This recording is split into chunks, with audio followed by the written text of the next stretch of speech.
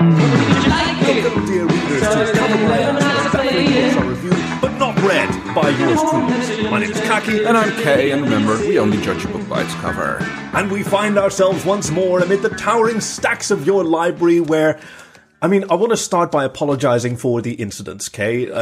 Which one in particular? All of them. It's been a weird week. You gave me the library card. I did last week as a celebration of my 20th week. Absolutely. I haven't received any undue reports, but let's go on. No overdue reports. No, certainly. Like I haven't actually checked out any books because I haven't left. The library. That's not that kind of library card. No, it's more like exactly. A badge. Yes, and it's given me access to some areas that I haven't previously. Okay, some of them I have previously explored, but that was via the air vents, and the less said about that, the better. You really need to have those cleaned, by the way. The gnomes, I think you already did. Thank you very much. Yes. Okay. Yeah, you're welcome. You're welcome. But I think I'm saving the gnomes some work here. No, I'm talking about specifically in what you call the cafeteria, meaning your kitchen. I did make a bit of a mess there because. Oh dear! Do I have to re-season my cast iron cookware? You didn't put it in the dishwasher, did you? I thought I'd made such a mess of it that I wanted to clean up for you, and I think I made it worse. Oh. It came from a good place because I noticed that your kitchen is very clean and very well organized, and it was so clean and well organized. Are you sure it was my kitchen? I'm never sure. I'm not sure about anything. This is a strange place where I find myself. It is a bit, but But when I saw it, and it was so different from the towering stacks of the library that have been my home for the last month, 20 weeks, 21 weeks. That's how many months? 5. Yeah, 5 months. Has it been 5 already? Yes, it's ridiculous. It can't possibly have been 5 months. It has to be 5 months. It says so on the calendar. The calendar's never wrong. No, hold on. Canonically, yes, calendars can be wrong. They can disagree with each other. So I've got you there. But we. Oh shit! Yes, we're recording this in the past. That's what's confusing me. I was like, So, seeing all those gleaming surfaces, I got so excited for recreating that scene from Jurassic Park with the the Velociraptors. The Velociraptors, of course, is what they are. Yes. Not the fanciful imaginary dinosaur, not the real life creatures that inhabit your library, one of whom I have befriended. How's she doing? Not really on speaking terms at the moment because of the incident. Yes. I thought she was a good sport in corralling some of her relatives and friends in joining us in recreating that scene where I played both of the children, hiding from the Velociraptors. They're like tiny. They're not very good at stomping. A bit of a sizing issue. And I tried to overcompensate for that with just quantity, just sheer volume. It's like the old one. Would you rather fight one horse-sized duck or 100 duck-sized horses? I'm on one side of duck-sized horses. You can just climb a ladder. And if it's a horse-sized duck, you'd be in trouble. Even if you get in a helicopter, fucker can fly. It'll still come and get you. No, I definitely agree. I'd much rather go for 100 duck-sized horses. I don't see why it's a question even. It seems so obvious to me. Yeah, no, I know. But dozens and dozens of turkey-sized Velociraptors in the kitchen, and it just went. It went fine for about half an hour for the second or third take. Yes. It went all fine, and they were doing the thing where they blasted damp air from their nostrils onto the window. Yeah, yes. And they did what's it called? A bugling sound to summon each other. Like the choreography was great. That's amazing. I should show it to you sometimes. Yes. But then, like our crumb rolled out of, I think it was a bag of rice, and one of them started pecking at it, and then they started tearing at the bag of rice, and then it turned into a big melee. Yeah, it's like feathers everywhere. I guess you can collect those and work on your... Yeah, so that is going to contribute to phase 4 of my impersonation scheme. Yes. Long story short, we're out of food. And I say we this time because it is your kitchen as well. How did they get into the freezers? I tried to escape, and I got confused about the doors because of all the feathers. And I opened the wrong door. You went into the walk-in freezer, and they... And you'd think that being cold-blooded, that would put them off, but... There was some good eating there, and I guess that it's, I'll have to get another deer carcass to hang there. So, can I count on your forgiveness for this incident? I won't hold it against you. Thank you. Okay, well, I'm just going to assume that is a blanket pardon for all the other incidents as well, and we can just cross that off the list and move on to this week's book. What do we have in store for our readers this week, Kay? Okay. Right, yes. It's Christopher Anville's Recipe for Chaos. Or maybe it's Prescription for Chaos. We don't know exactly what it could mean. Yeah, it just says RX up there, the letters R and X, which does historically mean recipe. Yes. It is. Yeah, it is. Well, yes, a prescription or recipe, so yes. Like in Dutch, a recept Which is also used in cooking. is one of those fun homonyms. Yes, essentially it's a way to prepare something. You know your way around a kitchen a lot better than I do. You seem to have made your way into the pantry. Well, mostly performative. It was just for the one little skit that I wanted to do syrup with. on the walls is not good for the maple syrup stocks. Do you remember the great maple syrup heist of, what was it, 2015? Oh god, yeah, they stole a whole tanker full of the stuff, wasn't it? No, like a tanker ship, like 1 million gallons. That's a lot of the maple syrup. Like, where do you store it? Whom do you sell it to? Black market maple syrup? I don't know. The Vermont Underground? I don't know. It's like, That's a different book. Oh, speaking of books, if you look at your device, you should be seeing this week's cover, and if not, check the show notes for a link. so, Christopher Anvil's book was apparently edited by Eric Flint, and I must admit to not ever actually having heard of Mr. Flint. So Nobody pays attention to editors. Name. Oh well, if he's specifically mentioned on the cover, so I suppose I know, that and that's like, very generous. Yeah, well, that means he must have done a good job at it, or at least a very important job of it. I'll let you in a little secret. Editing is kind of a thankless job, and you're not supposed to make a big thing out of how much work you put into editing a particular product. Well, I'm assuming that maybe Mr. Anvil here maybe had a deadline for his book, and when the deadline rolled around, he just handed in a manuscript which was not publishable. Yours now. And then you touched it last. And then they went like, oh, well, we've got another author Tough on shit, our Eric books here Flint. that's not yeah. doing anything. Maybe he can salvage it. It's more like that Bain Books would have done, you know? Yeah, because this is one of their jams. This is like clearly late 80s, early 90s science fiction. It's a lovely throwback. Yes. Like it's sort of okay. To describe the cover, we have an angry, growly kitty man. Yes. In rather revealing space armor. Yes. In a sci-fi environment, he's got a big sci-fi gun, and he looks angry and growly. Yes. And it's sort of like Doom, you know, the original. Very much so. 3D video game. I noticed that he's a lynx because he's got tufty ears and he's got the tufty ears the and cheek tufty tufts cheeks. and the spots. Very long tail for a lynx. I mean, like that tail that you can see the tail coming I out can see, on the right. yeah. That's way too long for a lynx. No, that should be like, you know, nub stub tail type stuff. Evolutionarily, how did that come about? Because the tail is such an important feature for cats, for maintaining balance, for Yes. like torquing into a turn. You'd think that maybe the cold, it became too much of a heat sink, but it doesn't bother snow leopards. They use it as a blanket. It's definitely a peculiar. Oh, trait. I have a friend. I mentioned torquing into a turn because we're thinking of cheetahs, right? You've seen those in slow motion when they turn, like they swing the tail in the other direction to like mid step while the hind legs are in the air. They swing the tail over to just move their butt out to the side. Like moves their center of gravity and. And this friend of mine, he's an artist and he does anthropomorphic art, and he did a piece of an anthropomorphic feline, a cyclist, a competitive cyclist, doing like pulling into a turn with a tail straight out, doing the torque maneuver, which was such a cool detail. I think I saw that piece. Jonathan Vire Duncan, by the way, Oh, he's a very good artist. Yes. So today's book. Yes, our kitty man. Bob, I believe he's called. Well, Robert. Well, yes. Bob. Oh, yes, Bob. I should mention, this was another recommendation Bobcat. from one of our readers at home.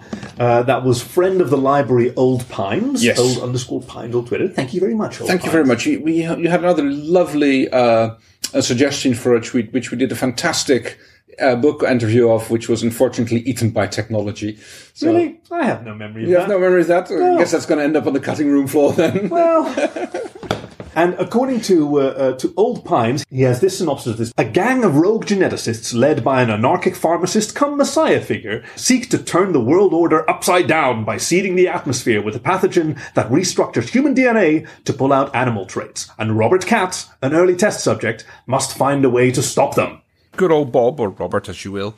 Yes. I mean, He starts off called Robert. He's Robert Katz. and then it becomes Bob bobcat K-A-T-Z. later but he's a lynx, not a bobcat. But They're kissing cousins, aren't they? Hissing cousins. Yeah, definitely. Except one is a leggy at walker going across the snow, and the other one sits on top of cacti. So the all-terrain armored troop carrier. Have you ever seen a picture of Canadian lynxes walking across the snow? You can splice that into the Attack on Hoth scene. It's just it's grey. It's got a small head and it's got super long legs. It's the story starts with a shadowy cartel of people sitting on boardroom tables, looking across the world with jaundice. No, wait, I'm quoting him. Yeah, I wonder who you're quoting there. It certainly hasn't come up before. I just love the fact that they call themselves the Mediocre Society. It's kind of like a business meeting that they're having. It's like, how are we going to make sure that our profits are going to get up? Yeah, because they're all just barely hanging in there. Yes. This is... I love how this upset our expectations. Traditional diabolical villains are haughty and they're arrogant and they claim to represent the excellence of the world and that all others are inferior. But these people consider themselves exactly middle of the road. Yes, they're just a corporation and they've got they've. It's very kind of Kurt Vonnegut. So yes, we have the Mediocre Society who have been more than mediocre, who've been working very hard to try and corner the catnip market. And they finally managed to buy all the futures and managed to have the market cornered. And know their plans are going to come to fruition in about 6 to 9 months, when everybody else is going to realize that they've, through a combination of subsidiary organizations and shadow buyers, have managed to lay their hand on the entire world supply of catnip. Yes, this wasn't supposed to happen, but it's not a very high margin product, is it? Not really, but they go okay, how are we going to salvage Nor this? is it really essential, for certain toys, but even no. As I learned on this very podcast, not every cat is susceptible to catnip in the way that not every human tastes. Oh, what was it? Like chicken? No. Oh, not coriander. Cilantro. Yeah, that's the one. It's the same thing. It's never mentioned. I thought it was a fun MacGuffin. It's never mentioned what they were actually looking for. No. It's just like someone is gruesomely scapegoated for the whole. Now that was a nice classic. Absolutely. Elimination scene, dropping through the boardroom with trapdoors under the chairs, and it is my very favorite. Not quite a Shark Tank, but it's it does remind one of certain James Bond films where this the classics. Yes.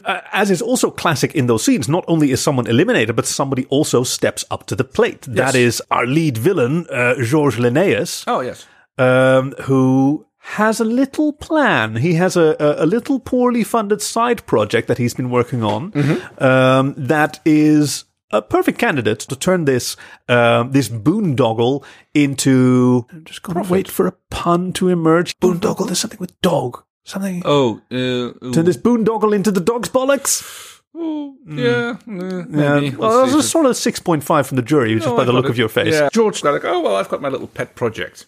Pet project is right. Yeah, very good. Yes. Oh. What if we can make sure that the market for catnip is going to be as big as the market for weed? It's already legal. We don't have to. Yeah, that's right. There's no laws against it. So it could be a captive market as long as people are more interested. That's also a thing that villains always do. They overstate their successes in the face of their superiors. Yes. And then afterwards they have to run back to their lab, where it turns out they are nowhere close to even their first success. No. George immediately goes to find his technical lead on the project, who's in his laboratory. It's a old money scientist, or as in no money. It's like Archibald Douglas the 13th, yes? That's not how you write 13 in Roman numerals. Oh, yeah, it is. No, you don't. You don't do the 10 and then you add the 5 and then subtract the 2. That's not how. Sure. No, it's not. You just do 3 I's. No, this looks better. It doesn't look better. And now you have a note that says I did that intentionally. Honest. Why do you do this? This is an audio medium. What? Something must be done about this. Archibald. He goes to talk to Archibald and goes so about this plan of ours, or how is it going? And Archibald, again, has the same problems as George does, which is, of course, overstating his achievements. Yeah, everybody does that. It's always the whole... No, it's going swimmingly, running theme in this book. And he's like, it's ready for testing. We just need to find ourselves a subject. Whom they find in Robert Katz. Yes. it is the mediocre society, so their target is run-of-the-mill regular people, and he's just a regular Joe. I think he's an office worker, former like a linebacker back in his college days. He's one of those people who works in the company that's the shell for Mr. Linnaeus's actual achievements. The most average that they can find, and that's what the mediocre society likes. They like absolutely right down the middle of the road. Because then we can get everybody to at least if it works on them, then it'll probably work on everybody. So he's put through the process, and the process, of course, is called, and I like a bit of flair and drama, the Katzendämmerung. I told you I had one cat pun. This is it, the Katzendämmerung. The damning of the cats. I mean, you're pretty damned if you get turned into a long-tailed lynx rather than a regular one. So our mediocre man, Robert Katz, is approached. So he gets a message from HR if he can please report in for a special conference and a assignment that he's going to get, and he gets a little bit nervous. There's half a chapter devoted to him getting out of bed in the morning and describing the drudge of his routine. It's like a little bit of the glory days gone by, his high school football career. Something that a lot of us can relate to. I mean, I'm not an athlete by any means. How he gets into work, how he goes about the drudge of his workday, and gets called into office where Mr. Linnaeus and Mr. Douglas XII are sitting eagerly looking in front. See, it is confusing. Oh, you're right, it's the 13th. I'm sorry about that, Douglas. I can see it. Every time it's just confusing me. Let's go with 13. By Archibald the 13th and Mr. Linnaeus. He gets asked if he wants to contribute to the company in a very important role and be on the forefront of science, and because you want to be a doer. You want to move our company ahead. Like the company, I mean, they make like paper binder clips, right? Yeah. Who thinks not of even that? paper Like, clips? No, they always have to explain. It's the little sort of crocodile jaw, the munchy. What are they called? You know, those little. I don't even know if they have to. Those are paperclip removers. No, you've got paper binder. Staple removers. Right. Staple removers, yeah. Yes. You know, it's an entirely different company. Oh. This is the exact conversation that he had with his last date that didn't go very well, because he spent the whole time just explaining the thing that, and he never has one with him, because who uses it for it? No, nobody. Anyway, like, huge who buys these things? It's a front company. Well, according to Archibald Douglas the 13th. Yes. Yeah, I got it right. Yeah. I'm on board. You're good. And Georges Linnaeus, they're cooking up a revolution in paper binder clip technology. Yes, despite everybody, it's like everybody's going digital. But and would he like to focus test it? And as soon as he says, yeah, sure, they strap his arms to the chair that he's sitting on, and they put the electrodes on his temples, and they shave his chest, and like things move very, very rapidly. Yeah, gets the blood pressure cuffs around his arms, his hands get bound down, he gets an IV poked into him. Yeah. And it's just like... And throughout this all, he's curiously, like, cool with it. I mean, obviously a little bit miffed, but not... Well, worried, but not freaking what's going out. on? But it's like, it's not that bad. And he's been through it before, hasn't he? Well, It's something that comes up later, but this is not his first time in a human like experimental trial. He's bounced from these human trials from one to the other throughout his life since he first started doing them to pay his way through college after he busted his knee and his football scholarship. Yes. Oh, was it football? Yeah, that's right, linebacker. That's what I've said. He went for football. Yeah. Yeah, and then several other stints. And then the previous place where he worked, he got randomly selected for. Turns out human experimentation, and that was him. And he reminded me of a character from it's an obscure book. I'm pretty sure that you've never heard of it. It's called Es muss nicht immer Kaviar sein. Yes. A book that I know and you don't. Who was that written by again? Oh, some German. Oh, I see you looking it up. Yes, who was it written by? Mr. Simmel. Mr. Simmel. It means it doesn't always have to be caviar. Aside from having a feature that will come up in reference to the title of this week's book, it has its lead character is a spy, but has been a spy for basically every major organization in Europe. Yes. And then forced to be a double agent, and then recruited by a different nation. By the Germans to the French. Everywhere where he wants to settle. Against the English, for the English, against the French. Working with the Spanish. And he just wants I'm just reading from the summary here. Yes, that you're reading, because I know this book and you don't. But Robert Katz sort of reminded me of Thomas Leven. That was the name of this character in this book that I know. Wow. Yes, fantastic book, isn't it? Like, tell me about it sometime. Nope, that's it. That's all there is to it. Oh, he dies in the end. Oh, yes. Wink. Everybody dies in the end. No. The whole point is he will do one last mission, but only if he is allowed to die. And then his death is staged, and then he can finally chill out somewhere. That's one of the things that happens in that book. So we get to describe the scene where our Robert gets turned into Bob. Where he's subjected to the Katzendammerung procedure. Lots of flashing lights, lots of smoke, and not noise. much happens when they're done. He gets hauled off to a cell. I mean, just call it a cell. It's dressed up as a hospital room, but it's a cell. It's a cell. I mean, it's even in the basement, and there's a whole row of them. I thought this was like the boiler room, but no. Yeah, I thought this was all paper clamp clip storage for all the paper clamp clips that haven't been sold yet. At this point, the story leaves Bob and cuts to another scene where there's a gathering of the Nepeta cartel. They are the manufacturers of... Literally, the catnip cartel. Yes. That's what the Nepeta means. No, I remember that. I remember that from the episode about God's Fire. Yeah. Turns out they have been playing the Mediocre Society. Oh, that's right.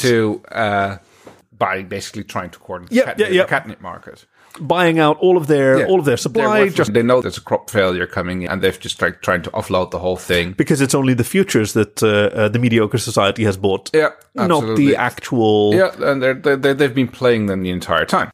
So this is the second group of people who are playing the first group of people who think they are the players. At this point, they're catching wind of the vastly overstated expectation of success of the Katzendammerung program. And they're wondering what's going on. They're wondering what's going on, and they're worried about missing out on this opportunity. Yeah, that they're going to leave the Mediocre Society holding the bag, so to speak. After we have this brief intermission with the Nepeta cartel, who are worried about their strategy and whether they should switch tactics, like double cross the Mediocre Society. Are we going to let them go ahead with this? It's like this. If we miss out on something, what are we going to do?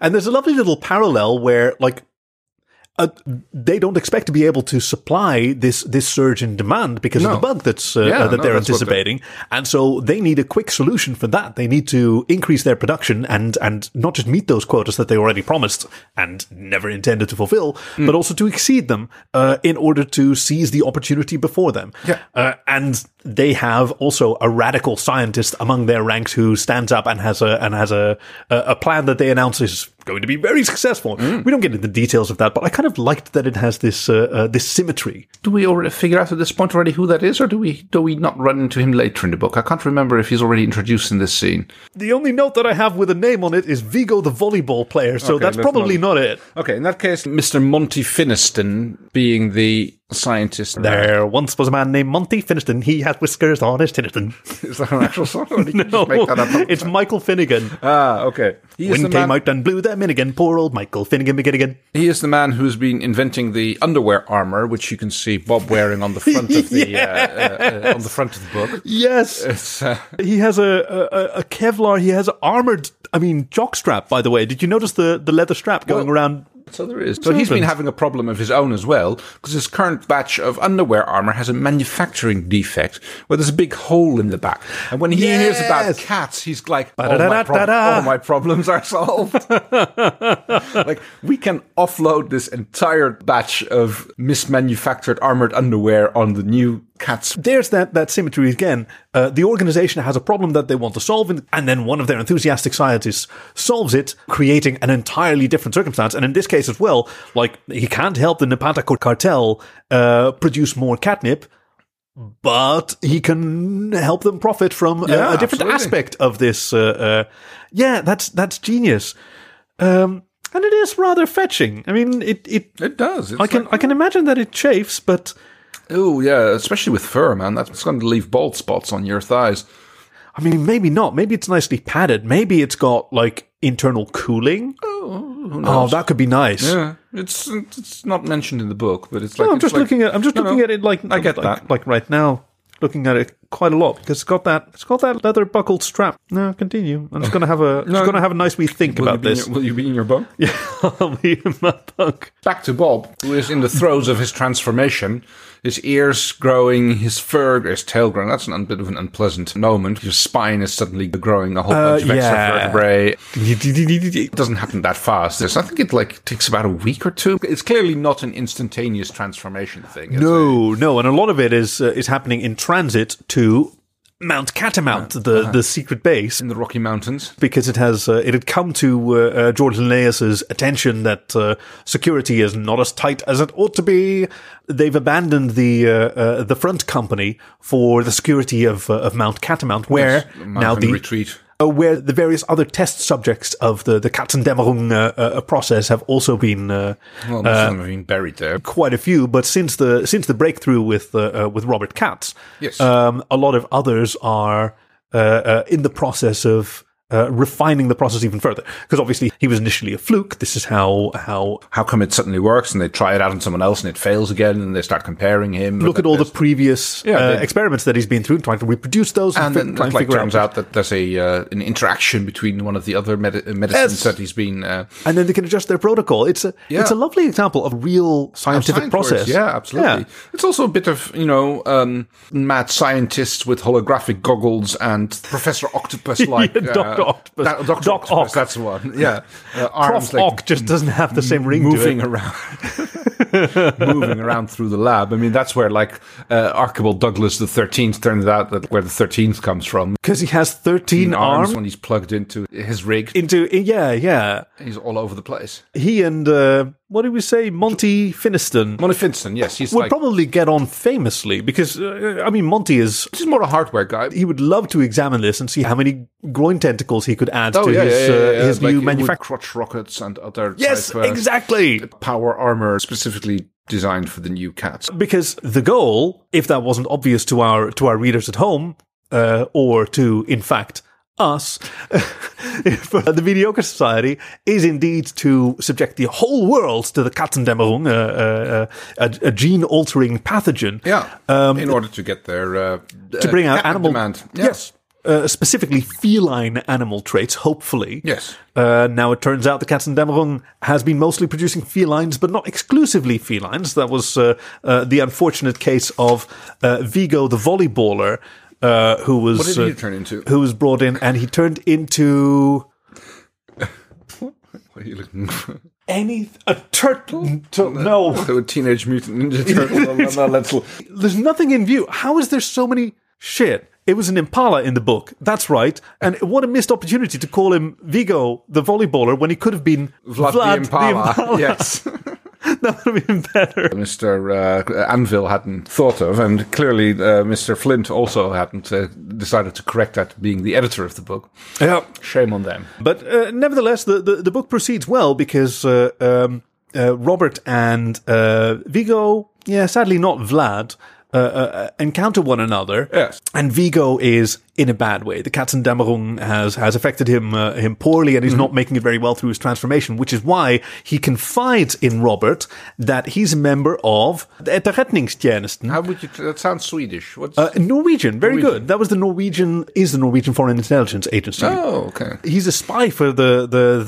Etterretningstjenesten, who has infiltrated and unfortunately got subjected to the Katzendämmerung process. Yes. So he's begging Robert to report back to his government. He knows he can't go back. I mean, with antlers like that, they're never going to let him on a plane because he'd be poking his horns into the dropping Not to down. mention, as soon as he set foot in Norway, he'd be fair game. Not if you go outside hunting season, so that'd be all right. Did they have specific hunting? They get taken to Monty's test lab to be fitted for the underwear armor that we see Bob wearing on the front cover. This was a bit of a twist because I don't know whether it's George himself or whether it's via Archibald Douglas the 13th, but they're kind of in cahoots with Monty Finiston. Of course, everybody is playing everybody. The only ones that seem that's not even true. I mean, I was going to say the only ones who seem to be straight up are the other victims of Linnaeus's experimentation that Robert meets, but they are all spies. They're all of them. Every single one that Robert meets. There's a guy from the Mossad, from CIA, from the Deuxième Bureau, which still exists somehow in France. MI5, 6, 7, 8, 9, all of them. All of them. Oh, yes. The Mossad, the Shin Bet. Who else did they have? AIVD. Yeah, that's one of them. That's great. Do we know any other ones? I knew that there was the Sistema Informação, there's Portuguese one. They are all spies, with the exception of Robert. Every single test subject is a spy. It's like they've all managed to work themselves into the process of being selected. And none of them have told each other, except for Robert. They all confide in... It's like...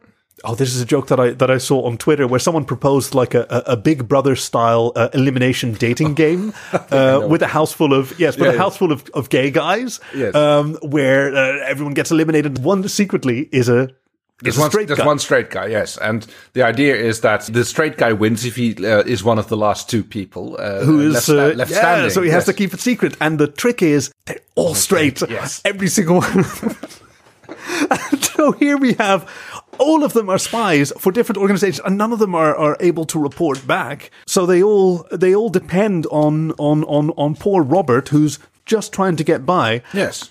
And he's kind of okay with it. Well, until he finds out what the plan is. Of course. The idea is to like spread this Katzendammerung over the entire world, at which point he starts plotting his way out of there, gets into Monty's good graces by being the perfect test subject for his underwear armor. Let's be fair. Model. Right? Oh, absolutely. Like he's Abercrombie and Fitching it up. Oh, yeah, strutting it on the catwalk. I thought this was a very relatable moment with Robert.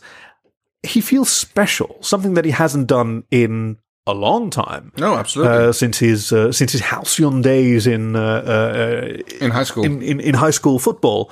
He's not at the peak of his physical fitness anymore. Although the whole Katzendammering did. So he's got a bit of spring in his step, and he's special. But the idea of now everyone being raised up to his level. Having gotten his way into Monty's good graces, he gets his privileges and manages to get his hands on the P2907 battle rifle, which you can see him wielding on the front that cover. Is the needlessly elaborate... That's just the artist going, let's give it a futuristic rifle and make it look... Well, what is it supposed to look like? Described as a hypervelocity battle rifle.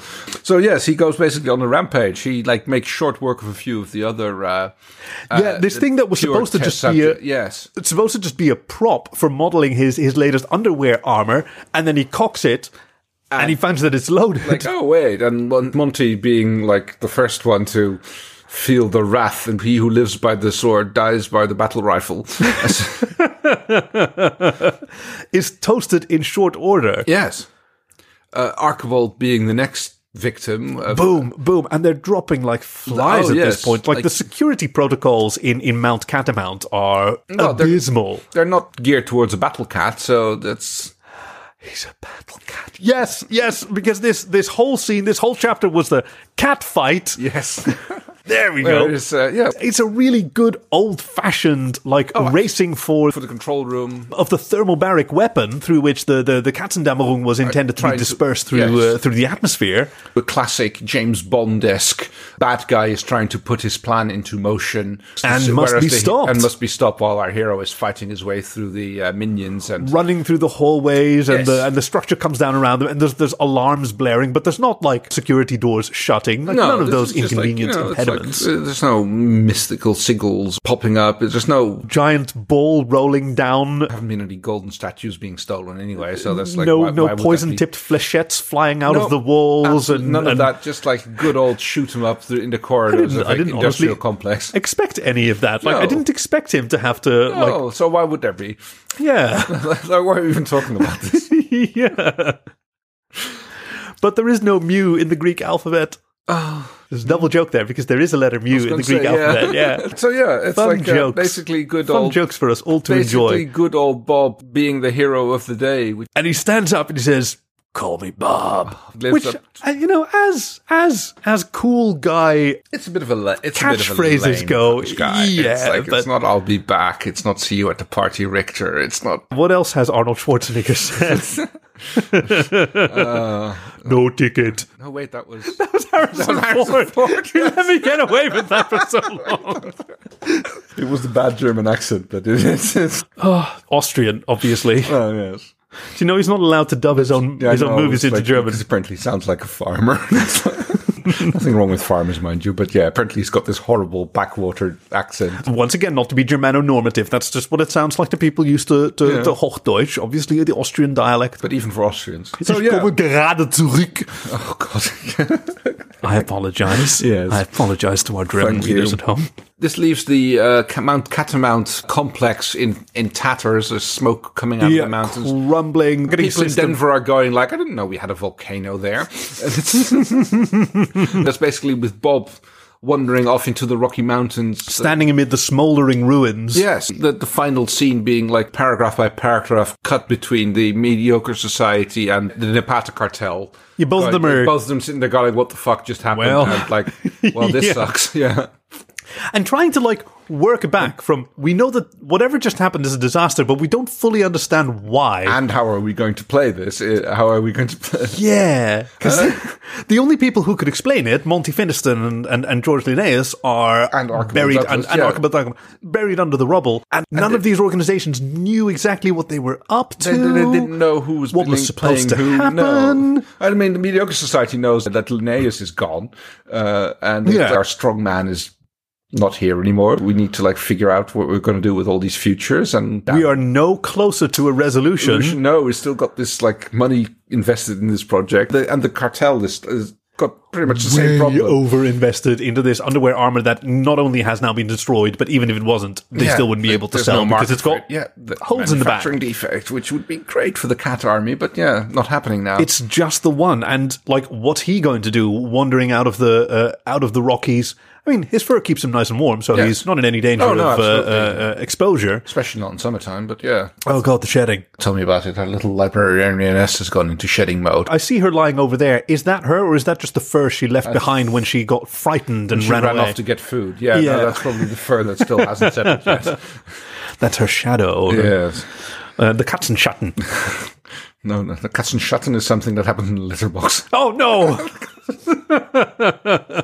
This would have been an opening for a sequel. Right. And then the sky opens, and obviously you remember the scene, right? Oh, yeah. It's the classic UFO zooming in. Yes, which would have been such a total Deus Ex Machina, like a UFO appearing out of nowhere and casting its beam of light down on top of Bobcat, and sucking him up and flying away with him, if it weren't for the fact that, as our loyal readers at home probably remember from episode 2. Yes, this is a long time ago. A long time ago, but hey, look at that continuity. Anne Logston wrote a book called Dagger's Point, where in our reading, we noticed that one of the heroes' spacecraft had a crew member called Bob. Yes.